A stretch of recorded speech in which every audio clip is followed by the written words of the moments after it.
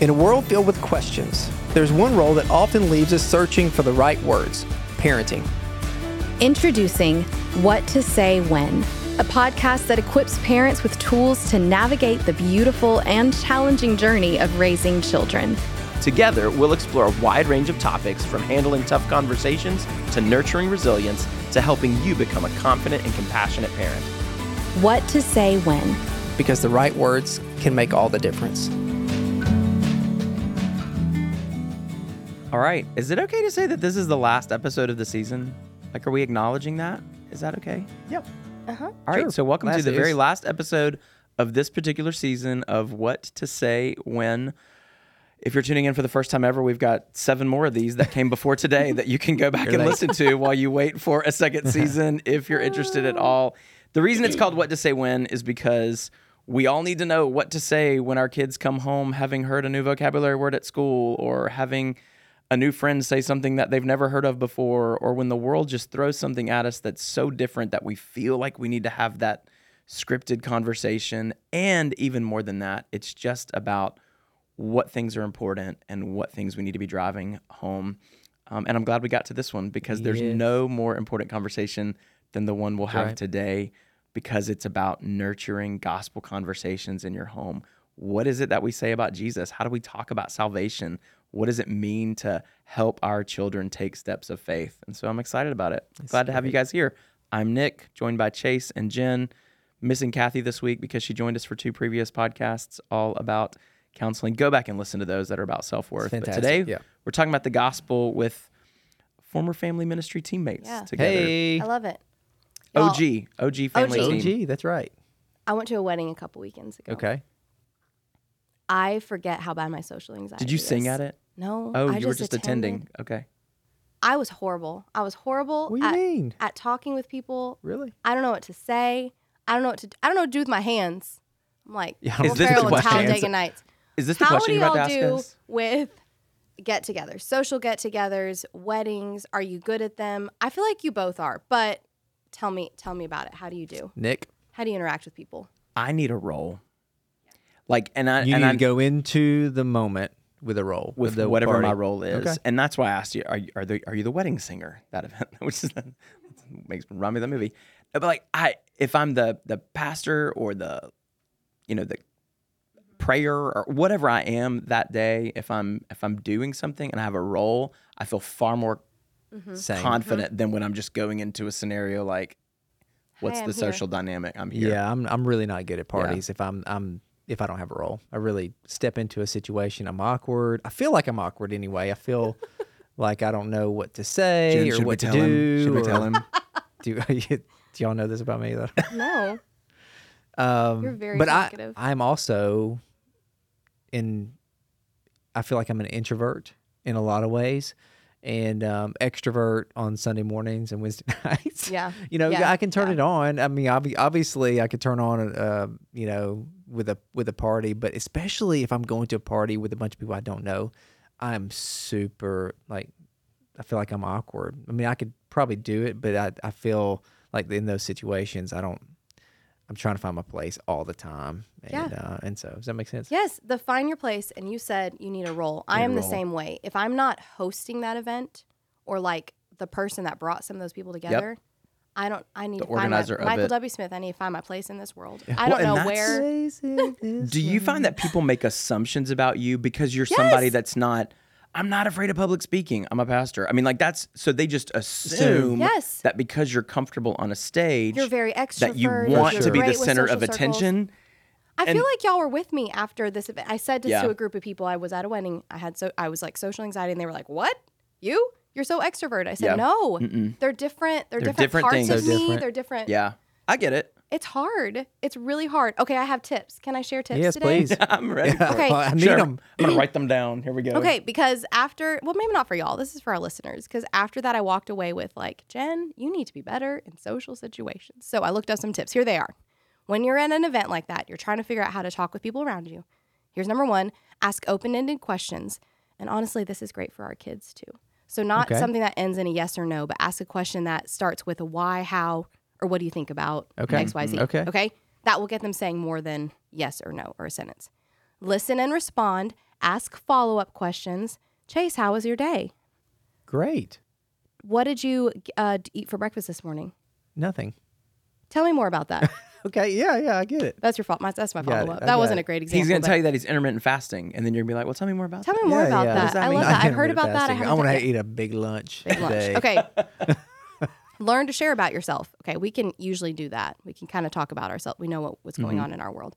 And then you can ask questions about work, but then venture into other topics. So what are you doing for fun these days? Okay. What are your hobbies? What does your family like to do together? If you know their family, ask about extended family. There's your tips. Okay. That'll get you going in the next party, get together, wedding, whatever it is. So you feel awkward like we do. Yeah. then carry these with Ask you. questions and listen. All right, so that's a really good segue because this week we're talking about the gospel and the idea of asking open-ended questions. Because our kids, Conversations, yep. conversation starters, because they're going to say things about, hey, I want to follow Jesus or I want to be baptized, because those are the things that they've seen. And we know a lot of our listeners, they're raising their kids in church and they have this desire for their kids to know and follow Jesus. And so they're going to be excited in that moment, but you got to lean in and ask good questions. Tell me why. Or what do you understand that means? Oh, and you want to celebrate it along the way, but you want to be the parent who's making the assessment, what my kid really knows and understands in this moment Yeah. about what it means to be a Christ follower. That's so good. So knowing where to start, obviously, and I think when we lay out the gospel plan, we start from the very beginning, right? And when we talk about the gospel, before we get to explanation of sin and the wrong things and the disobedience, let's start with God's love. Let's start with His creation and how He created us, and we go from all the way to Him creating man and woman. And at the end, He said, "Man, this is very good, and I enjoy a relationship with my people. This is how it's intended to be in the garden." And from that point on, we obviously have to address the elephant in the room. We have to address Genesis chapter 3. So with that, Nick, you did such a great job explaining this. Can you tell us more about how you explain this? Sin. Yes, Dun, dun, dun. Sin. Dun, dun, dun. I know. Thanks for telling me that I'm good at calling my sins. Yeah, you guys are dirty, rotten sinners. You need forgiveness. You're so good at that. And that is the truth of it is. And I think our kids knowing and being a part of church and being a part of the life, it's a life-giving community, and they're going to want to be a part of it. But until they understand their need for forgiveness, and you don't understand your need for forgiveness apart from an understanding of sin. And so we explain really clearly, yes, it's the stuff that you do and think and say and don't do and don't say. And it is the actions, but it's really part of your nature, that we are separated from God because of our sin and in need of His forgiveness. And so the difference between needs and wants, I mean, we could do a podcast on materialism and helping our kids navigate what those things are. With salvation, with the idea of the gospel, it's a need and want conversation. They may want to know Jesus. They may want to take a transactional step of baptism, which we know is not part of your salvation story. It's the step that you take after it. However, we want to dive deeper to understand, do they really understand, without this gift of forgiveness, I'm doomed? Yep.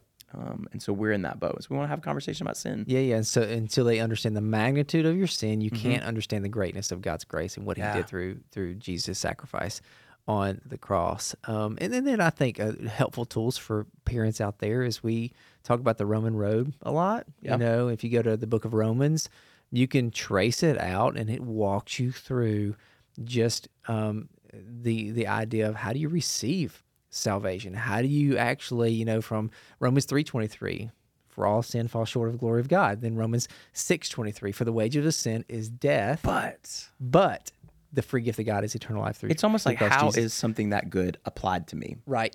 How do I get it? Yeah. And then I believe it's Romans 10:9. 10:9? Not 9:10. Confess with your 10:9. mouth. For you confess with your mouth, Jesus is Lord, you believe in your heart that with the resurrection, then you will be saved. And so I think there is a pathway for them understanding the gospel, and it's going to look different for every child in their level of understanding when they understand. And the idea for us is, as we have this conversation, is not forcing. I think the forcing, you go back to the 90s, the 80s and 90s, and this is what we saw a lot of. It's like forcing this, hey, hellfire and brimstone and those kind of things, but guiding them instead of forcing, guiding them to conversations about who Jesus is and what Jesus did and salvation and how you get salvation. And that's what I tell parents all the time. We have conversations with parents all the time about their kiddos and where they are on their faith journey, and they want so badly, like especially when they attend a baptism class, and I get it. Yeah. Is it, man, we just want to get them dunked, because if we can get them in that baptistry, then all is good. We don't have to worry about anything else, instead of allowing them. And the end result here, guys, is for our kids to own their own faith, not force faith on them. We see historically, when you force faith, faith is fading. Force faith, faith fades. Fake faith. It's fake faith. And so when we can help our kids own their faith and be able to articulate for themselves what they believe, why they believe it, and make it their decision, that paves the way for a strong, mature faith when they get older. And what we teach, what we believe, what we know to be true about Scripture is that even faith is a gift. Right. Faith is the gift of God, not by works, so that no one can boast. Like it even being applied to our lives, us even being awakened to the idea of Jesus is so good, he died in my place, I want to place my trust in him, is a gift of the Holy Spirit in our lives. I think we can take it all the way back to the beginning. We don't feel like we connect ourselves very much with the population of people around the Protestant Reformation, but you've got a very illiterate church. Why? Because people didn't read and write. And if they didn't read and write, it didn't even matter, because they didn't have a copy of Scripture in their own language. And so it was really up to the priesthood at this time. And you got the Catholics who are walking through all these things, and infant mortality rate was insane. And so people are asking, what happened to my baby that just died? And so, now we're baptizing dead infants, because baptism was believed to be salvific in that moment if your child wasn't baptized. So infant baptism rates, skyrocketed. Right. Got to get my baby baptized because infant mortality rate is high. It may die. He or she is gone, and I want to make sure that they're baptized so that they're spending eternity with Jesus. And all of that came to view when Martin Luther talks about justification by faith alone. Yep. Faith alone. So we know that baptism moment is not salvific, whether your kid has had it or not. But then you fast forward, several hundred years later, and churches that are really proud of not practicing an infant baptism and ascribing a salvation moment to that are baptizing 3 and 4 year olds. Right. And maybe there's that moment where a toddler is expressing saving faith in Jesus, but by and large, it's the same illiterate fear of parents that want to make sure that my baby has made that transition. Right. And so, there's this internal pressure that we feel because we want our kids to experience this, and we want them to place even a childlike faith in Christ, but we want it to be a sustaining faith. And so how we approach this conversation and how we have it over a long time is really, really important. And there's lots of reasons why. What age do we say here at Rolling Hills, at least, or in our church, that we think a kiddo kind of moves from regurgitating information to really understanding? We're really reticent to assign a specific age. Yeah. But we say, but we do say around 7. Yeah. 7 or 8 years old is that moment. And honestly, we can have a lot of childhood development conversations around this, because in most ways, girls get there first. Right. And that move from concrete to abstract thought. Yeah. Because it is an abstract concept. It is. The idea of Jesus Christ that you can't see and feel, who died thousands of years ago and came back to life, all of a sudden being in charge of you. And his death thousands of years ago being applied to your life. Those are abstract. The idea of him coming and living in your heart, which we try to deter people from. Honestly, we've got a lot of kids, and I remember them all coming up to, I'm asking Jesus into my heart. Right. Well, what does that mean? Right. Does he need a couch? Like, is there a moving truck that's going to go in? That's right. How does he fit in there? Like, I'm a concrete thinker. Mm-hmm. What is that? Does he sleep there? Does he eat there? Like, where's what? That's a concrete, yet an abstract concept. Like, how do we deal with that? And it's also something that Scripture doesn't say for us. Yeah. I don't want to burst anybody's bubble, but Scripture doesn't say to us, ask Jesus into your heart. So what's the alternative? What are some of the... Jesus to be Lord and Savior of my life. Yep. And that can certainly mean that for us. Yeah. But the concept of, behold, I stand at the door and knock. If anybody lets me in, that's where we get that idea. Yep. But it's not so much this moment of, I'm going to ask Jesus into my heart. I'm going to ask him to forgive my sins. Yeah. I'm going to ask him to be the Lord and the Savior of my life. And I'm going to commit myself to following him. Yeah. One of the things I do love that we do is that speaking to the age difference, and is that we do have young kids because we have kids that grow up in church and they do love Jesus and they want to express that. Our baptism classes, I love that we have a resource that you get when you're there. So it's not like the next Sunday you're picking to be baptized. You get a resource and you get to walk through the gospel with and your it's a parents baptism and with your family. and belief class. Yes. What do you believe? Yes. And so you can extend that conversation for as long as you need until you realize, okay, my kids really are owning their faith. And that's my encouragement to any parent out there. Even if your kid's asking questions, doesn't mean they're going to be baptized. Yeah. Take them to a baptism class, because in the baptism class, you open up the door for more conversation. And we say in the baptism class, look, this may be a longer journey. It may be a month from now, or it may be 2 years from now that they make a decision to actually follow through with baptism. And that's okay. It's okay. It is. And what I love about it, I led a baptism class just recently, and so parents were around tables with their kiddos, and they had to fill in a word bank. So they gave a fill in the blank, and then the definition. They had to match the word with.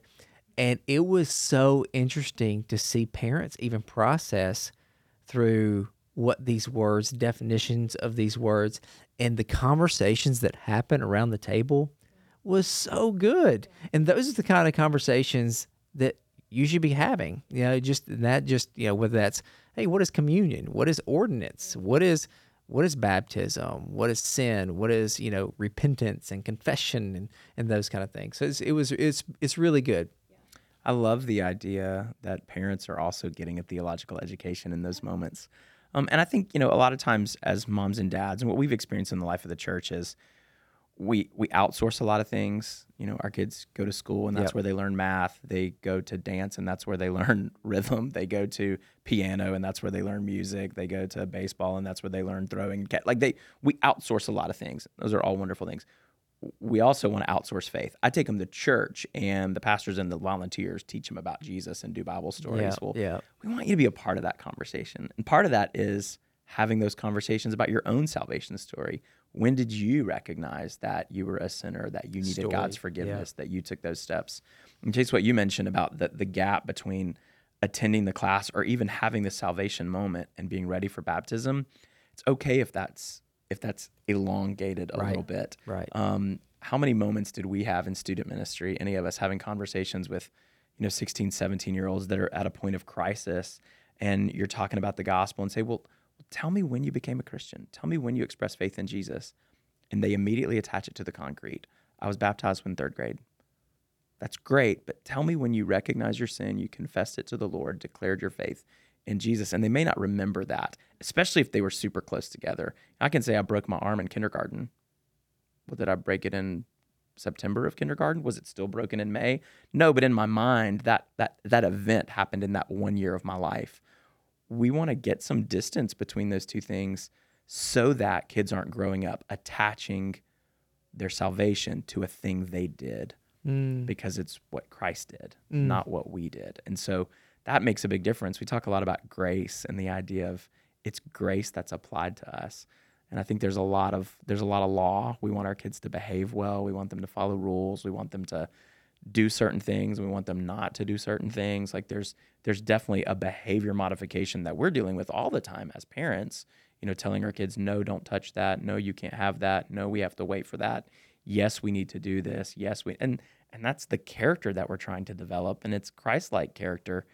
And yet somehow or another, we can attach, if I do these things, Jesus will love me. If I act this way, God will be my friend. And we want to say, nope, it's not what we did. It's not what we earned. It's not because we were dunked, but because Christ died. Right. Because Christ lives, that we can be forgiven. And so anything that we do has to separate the idea of works and grace. That's right. So it makes a big difference. That's so good. So how do we practically do that and ensure that our kids understand the sacrifice? Yeah. Well, I love talking about the fact that it's a story. I think we always point out the Jesus Storybook Bible, especially with young kids when we're talking. That was the one that we used a lot with our children. We still do with our 3-year-old. And it paints this beautiful picture of Jesus throughout all of Scripture, through every Bible story and every telling of different characters in the Bible. And I love kind of grasping onto that because, our kids, we love stories. We love stories. We love books. We love movies. We love things that tell a story, things that captivate us. And kids absolutely love that, especially at that younger age. How do we apply what we experience in a movie or in a book or something like that to storytelling, to telling the gospel? Chase, I know you had something that you had read. Yeah, I mean, even if you look throughout Scripture, that every Bible story is connected to the gospel. Yeah. David and Goliath, parable of Yes. prodigal son. You got Daniel and the lion's den. All these stories. But recently, I read from a gospel curriculum writer, and she wrote this. She said, "Tell me about a time when you were a little girl." She asked my mother time to time, again growing up. There was something amazing and soothing, something funny and wonderful about hearing my mother or father tell me stories about their own lives. I listened enraptured to hear about the things they thought, they felt, wanted when they were a child. Very few things made me feel closer to my parents than listening to tales of my mom being a principal's daughter, or what it meant for my dad to be the youngest of 3 brothers, which I am. As a child, I wanted to believe that my parents were willing and able to take care of me. But more than that, I needed to know that they had been through the same kinds of problems and joys and fears and excitements that I experienced daily as a child. And the truth is, they could have told me plainly that they knew what I was going through. They could have explained exactly the kinds of emotions that they dealt with, but instead they told me stories. Praise God, they told me stories. And then she goes on to say, children need stories to give context to the things that they learn. It's the reason why it's such a popular question for young children. They want to construct a framework for what happens when they make different choices. They want to know the background of the story and their place in it. Stories provide more information. It provides understanding. And in church, information without understanding is a recipe for legalism.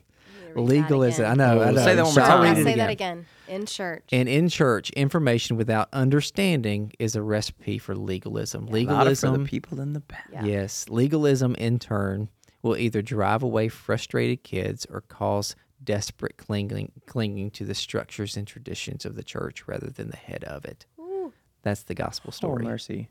That's really good. That's really good. I just love storytelling. I love that quote. I think it's so beautiful and so powerful. And I love the idea that kids, the reminder that kids and adults, honestly, need stories to grasp on to a concept. But man, that quote that you had at the end, the fact that if we don't understand it, if we don't understand the why, it leads to legalism because there's no buy-in. There's again, like we said earlier, you're just regurgitating what you've been told at some point. That's so good. That's an incredible, I think one of the features that we have to love about Scripture the most is that in the story, they didn't shy away from telling us about really bad people. Like if I'm presenting an argument, I'm going to give you all the positive things. Like, the infomercials that you watch, they're not telling you about the side effects. They're telling you about all the great ways that this product is going to change your life. The Bible doesn't do that. Like it gives us picture time again of people that were just utter failures. Yeah. And that's because it wasn't about their success story. It was about the character of God. Wow. And you learn about the character of God, not because you memorized a verse that says God is love, but you learn about it from a story where he loved somebody that was unlovable, or he used somebody that was really weak. Like there's incredible richness to that. And I think that's how the gospel is best portrayed. Scripture says in 1 Corinthians, it gives us this picture of like, hey, these things happen as examples for us so that we wouldn't desire evil as they did, and so that we would know God, know how to walk in it. The end of John gives us this whole like, Jesus did a whole lot more stuff that's written, but these are written so that you might have faith. Yeah. And that's what we want. Like these stories that we get are to help our kids have faith. And I think part of it is just creating a curiosity. What's God like? What does this story mean? Why is that even in the Bible? Yeah. Because it gives us something about God that we wouldn't have if we didn't have this story. Yeah. And if you believe your story's worth telling, tell it. You know what I mean? Yeah. Like I think a lot of times we, I don't know if you've shared your gospel story with your children, but they need to hear it. They need to hear it. They need to hear all the ups and downs. They need to hear all the nuances to your story, and within reason, within appropriate ages. But I think depending on what your story is, but I think stories are so powerful when it comes down to it. Yeah, that's something I was wanting to touch on too. Just the idea that we can tell our kids about our background, about story, and that's what you were reading in that top of that quote is the mom is telling her kids about when she was a little girl. we tell them those stories about, I remember when we used to go shopping at the grocery store on the street. I remember when we used to, et cetera, et cetera. How are we weaving in stories of our faith when we're telling our kids about these things? And that's part of the, the baptism belief class to the moment where they decide to believe or to be baptized. That space there, that's that time where we can have those conversations sitting around the table when you're going through that word bank that you were talking about. Yeah. How are we telling them about, I remember when I got to do this. I remember when I learned about Jesus for the first time. I remember when This is how I learned about Jesus. This is who I learned from. These are the questions that I asked. These are the doubts that I experienced. These are the challenges that were present for me. Or even, these are the things that I learned, and then a careful reading of Scripture, I came to understand that it was really different. And I kind of relearned it. And God shaped me in a new way because I met a college roommate, and I learned that it wasn't about the rules that I followed. I learned that it was about the God who loved me. I learned about the idea of forgiveness. Horace Bushnell, I love to say that name just because it sounds so fun. It's once you learn it, you never forget it because it's not John Smith, it's Horace Bushnell. We call him the father of Christian education. He lived before the turn of the previous century, 1900, early 1900s. And he was branded a heretic by the church, by the way, until he was dead. And then we celebrate him because of all the things he taught and said. The thing that stuck with me the most was we should raise our kids in such a way that they never remember not knowing Jesus. Wow. And so that is the goal. Like if you're a Christ following parent, a believer in Jesus, and you're blessed with children in the home or young children, you raise them to never know, they never remember a time when they didn't know and believe in Jesus. And so for a lot of us in particular, there was not a one final moment. I didn't know about Jesus, and then somebody presented the gospel to me, and I became a Christian. Right. And we say that that's the part of a testimony. Life before Christ, how you met Christ, and then how he's changed your life. But yet our kids may not have that moment. They may not have this, I was living on they may not have that hardcore, really dramatic Damascus Road kind of story because we took them to church, because we prayed in the home. That they don't. Yeah. We spared them a lot of stuff. Story. So in that vein, how did they begin to recognize the gospel story in their life when they don't have this dramatic pre-Jesus moment? Yeah. It's a good question. That's a good question. It's kind of something that we want to help them unpack, that regardless of our sin, how dramatic it was before, even if we weren't opposing Christ, our nature was until we recognize the gift of forgiveness that we get in Jesus. And what that helps them unpack and understand is Christ died for the murderer, and he also died for the little kid who didn't really do that many things wrong. He died for all. And so that's kind of the picture that we want to paint. So good. The grace gift that we've been given. What are the age and stage conversations that we need to have? I think something I like to think about, not necessarily age and stage because it kind of varies, but kind of 3 buckets, I feel like, is what we can look at. One of them is resources. One of them is opportunities. And the other that we're kind of talking about a lot today is conversations. Yep.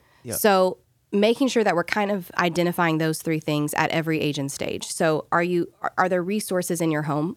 Is there a Bible in your home that you're opening up? Is there an age appropriate Bible or book or devotional or something that you're allowing your kids to work through and you're working through it with them, like an activity book or something like that that's allowing them to engage with the gospel and with the word of God before you're putting them in Leviticus at the age of 4, find spaces that work for them. So a lot of blood there. There's a lot. So resources, what resources, what resources are you providing at home, and are you gleaning from church and from even things like this, podcasts like this? So that's one.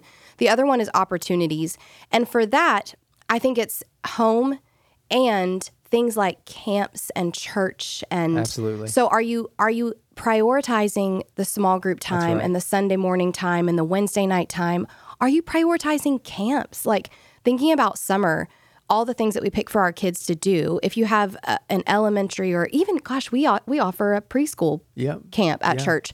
Like, are you giving opportunities? Are you prioritizing opportunities for them to hear the gospel again and have an opportunity to respond to it in some way? Are you doing that? Are you outside your home, and are you providing those moments in your home? Are you taking your kids to dinner and just talking about Jesus and faith with them? Are you providing spaces for that? So the resources, opportunities, and then just conversations. And we kind of talked about this with Story, but the fact that talking about the gospel with your kids is not a sprint. You're not trying to race to the say yes to Jesus. Whew, okay, we're good. Like, it's a journey, and you're going to talk with them about Jesus and about faith, and there's going to be hills and valleys in that conversation. And that's the beautiful part of it, because we still walk through hills and valleys with our faith. We're still asking questions. We're going to keep asking questions till the day that we see Jesus. I want to say that every moment is a teachable one. It is. And so providing those opportunities for our young children and starting those conversations for our young children, but then revisiting them with our older kids and reminding them, hey, you came to faith at a young age, and look at the trajectory of your life. And now you're encountering all these things as a teenager or a young adult, and you go straight back to, how would the gospel have made this situation different? How would this friend, knowing that God created them and loved them and sent his son to die for them, make this dynamic different? And then they start to realize the gospel is powerful. It's not this transaction that happened between me and Jesus. It's a transformation that occurred in my life. And we want them to see that, because then once they see it and recognize how good it is, they'll continually want to share it with other people. Yeah. I'm glad you guys talked about opportunities, because that's what I feel all the time for the next generation, is providing them with opportunities to be able to engage with the gospel, even if they are Christ followers, that the gospel engages them in different ways. And you work out your salvation, you grow in your salvation, right? And so I see time and time again kids and students who have these opportunities. It awakens something in them that you can't manufacture. Yeah. You can't just produce, on a whim or whatever it is, that we're intentional with gospel moments and teaching them about the gospel. And that's including small group times and weekly programming. And the last thing we want them to hang on to is just, hey, it's just about the big moments in their spiritual growth, the camps, the retreats, mission trips. Get them on mission. Please get them on mission. It'll impact their lives. But it's also the daily. It's on the daily. How do we teach them the gospel, the daily or the weekly? How do we give them opportunities to engage with the gospel on the weekly? I think the other thing is their kids are curious. They're naturally curious. And so don't abandon their curiosity. Lean into their curiosity. Ask questions. Create an environment where they can inquiry about it. Welcome that curiosity. Don't just for them to help them understand and foster a deeper connection with the message, right? As somebody once said, a curious mind is open to new discoveries. A curious mind is open to God's dynamic and creative work in the world. So going to Bible characters who are curious that led to discovery. Moses towards the flaming bush. He talks about Abraham asking, what can you give me? And how will this be? And God answered in Genesis 15. Or shepherds scurrying off to Bethlehem to find baby Jesus, because they were curious about who this baby was. And so curiosity is good. Wise men who wandered for ever to find this kid that they knew would shape the world. There's a ton there. I love the idea that this is central to everything that we do. The idea that talking about grace and love, we will never exhaust it in our lives. That's right. Ever once. Like we'll never graduate the idea of, I've learned everything there is to know about grace, learned everything there is to know about God's love, so I'm ready to move on to chapter 2 of the story. That's it. Right. That's the story. To know that grace and love exist. And so when we make mistakes, when we're impatient, when we're frustrated, when we rush, that's a gospel application moment. Yeah. I still need God's forgiveness in my life to transform my heart and make me different, more like Jesus. And you do too. The way that we apply forgiveness to other people, the way that we offer grace to others, and the way that we're willing to tell the gospel story. You talked about the open-ended questions at the very beginning. One of the things that we can ask our kids at different ages and stages along the way is, how would you tell somebody about Jesus? And how they would tell somebody about Jesus is their understanding of Jesus in that moment. That's really good. And as a mom or dad, you realize, there's some things that I need to unpack a little differently at this age and stage, because we're veering towards works, or we're veering towards a pluralism, or we're veering towards something that we know is not gospel-centered. So we want to get back on track with what the goodness of Jesus is and what he offered to us. Sure. That's great.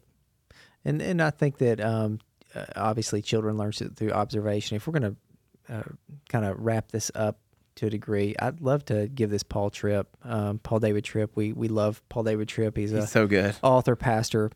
And he says this: if God's plan really is to make his invisible grace visible by sending parents of grace to give grace to children who desperately need grace, then I'm called not just to preach that grace, but to live and model it for my children every day. And to acknowledge how much I need it. Yep. That's it. That's the essence of the gospel, that we've been given something that we don't deserve. I do remember a moment in being able to discipline my kids, and they kind of knew, like they've each gotten to this point where it's like, oh no, this was the thing. There's probably going to be a punishment attached to this, like, or a consequence for this action. And as parents, we do discipline our children. Scripture says God disciplines those who he loves. And so us applying that is right and good. But there was a moment when we were able to sit down and say, hey, you know that because of this, you deserve a consequence. Like you deserve, like you're going to have to deal with something. That's mercy is me withholding that. I'm going to withhold that punishment. That's me having mercy. Grace is me giving you something really good in its place. Instead, we're having ice cream for dinner. And those are those little moments where we can say, this is what God did for us. We deserve a punishment, but he withheld that. We didn't deserve his love, but he gave it anyway. We never tire of talking about it. And so maybe we just want to pray for that. Pray for the moms and dads who are listening. You are the primary disciple makers of your children. Good news is you're not the only disciple makers, but you're the primary. That God's called you to communicate that goodness, to answer those questions, and to point them in the midst of all the craziness in the world ever more to Jesus. So let me pray for us. That's great. Father, thank you for this day. And we thank you for the goodness that we've received in Jesus, for the forgiveness of our sins, and for the calling to raise up a generation who knows and follows you too. Why? Not because they're good, but because you're good. Not because they deserve it, but because you died for them. And so, Father, in everything that we do, we want to be communicating the grace that we've received and the hope that we have because of your Son, Jesus. It's in his name that we pray, and to his glory that we have all the conversations that we need to have on an ongoing basis with the kids that you've entrusted to us. We love you, and it's in the name of your Son, Christ, that we pray. Amen. Amen. We're thankful. I'm thankful to sit with you guys every week for this season. Season 1. Woo. Done. All right, so thanks for listening to this. If you have, for making it through it. If you missed an episode, go back and pick up the others and give us a message. Share it with friends and tell us what you liked about it. And even let us know conversations that you would like to see us lean into. Awesome. Yeah. If there are ideas, you can send them our way. Family Ministry page on the website has all kinds of, like Jennifer was talking about, resources, opportunities, and conversations. And we're thankful to be a part of it. So keep letting us know what you want to hear, and we'll dive into those things too. Thanks, y'all. What to Say When is part of the Rolling Hills Podcast Network, available on Spotify, Apple Podcasts, and Google Podcasts. Be sure to subscribe now as we take off on this incredible parenting journey together.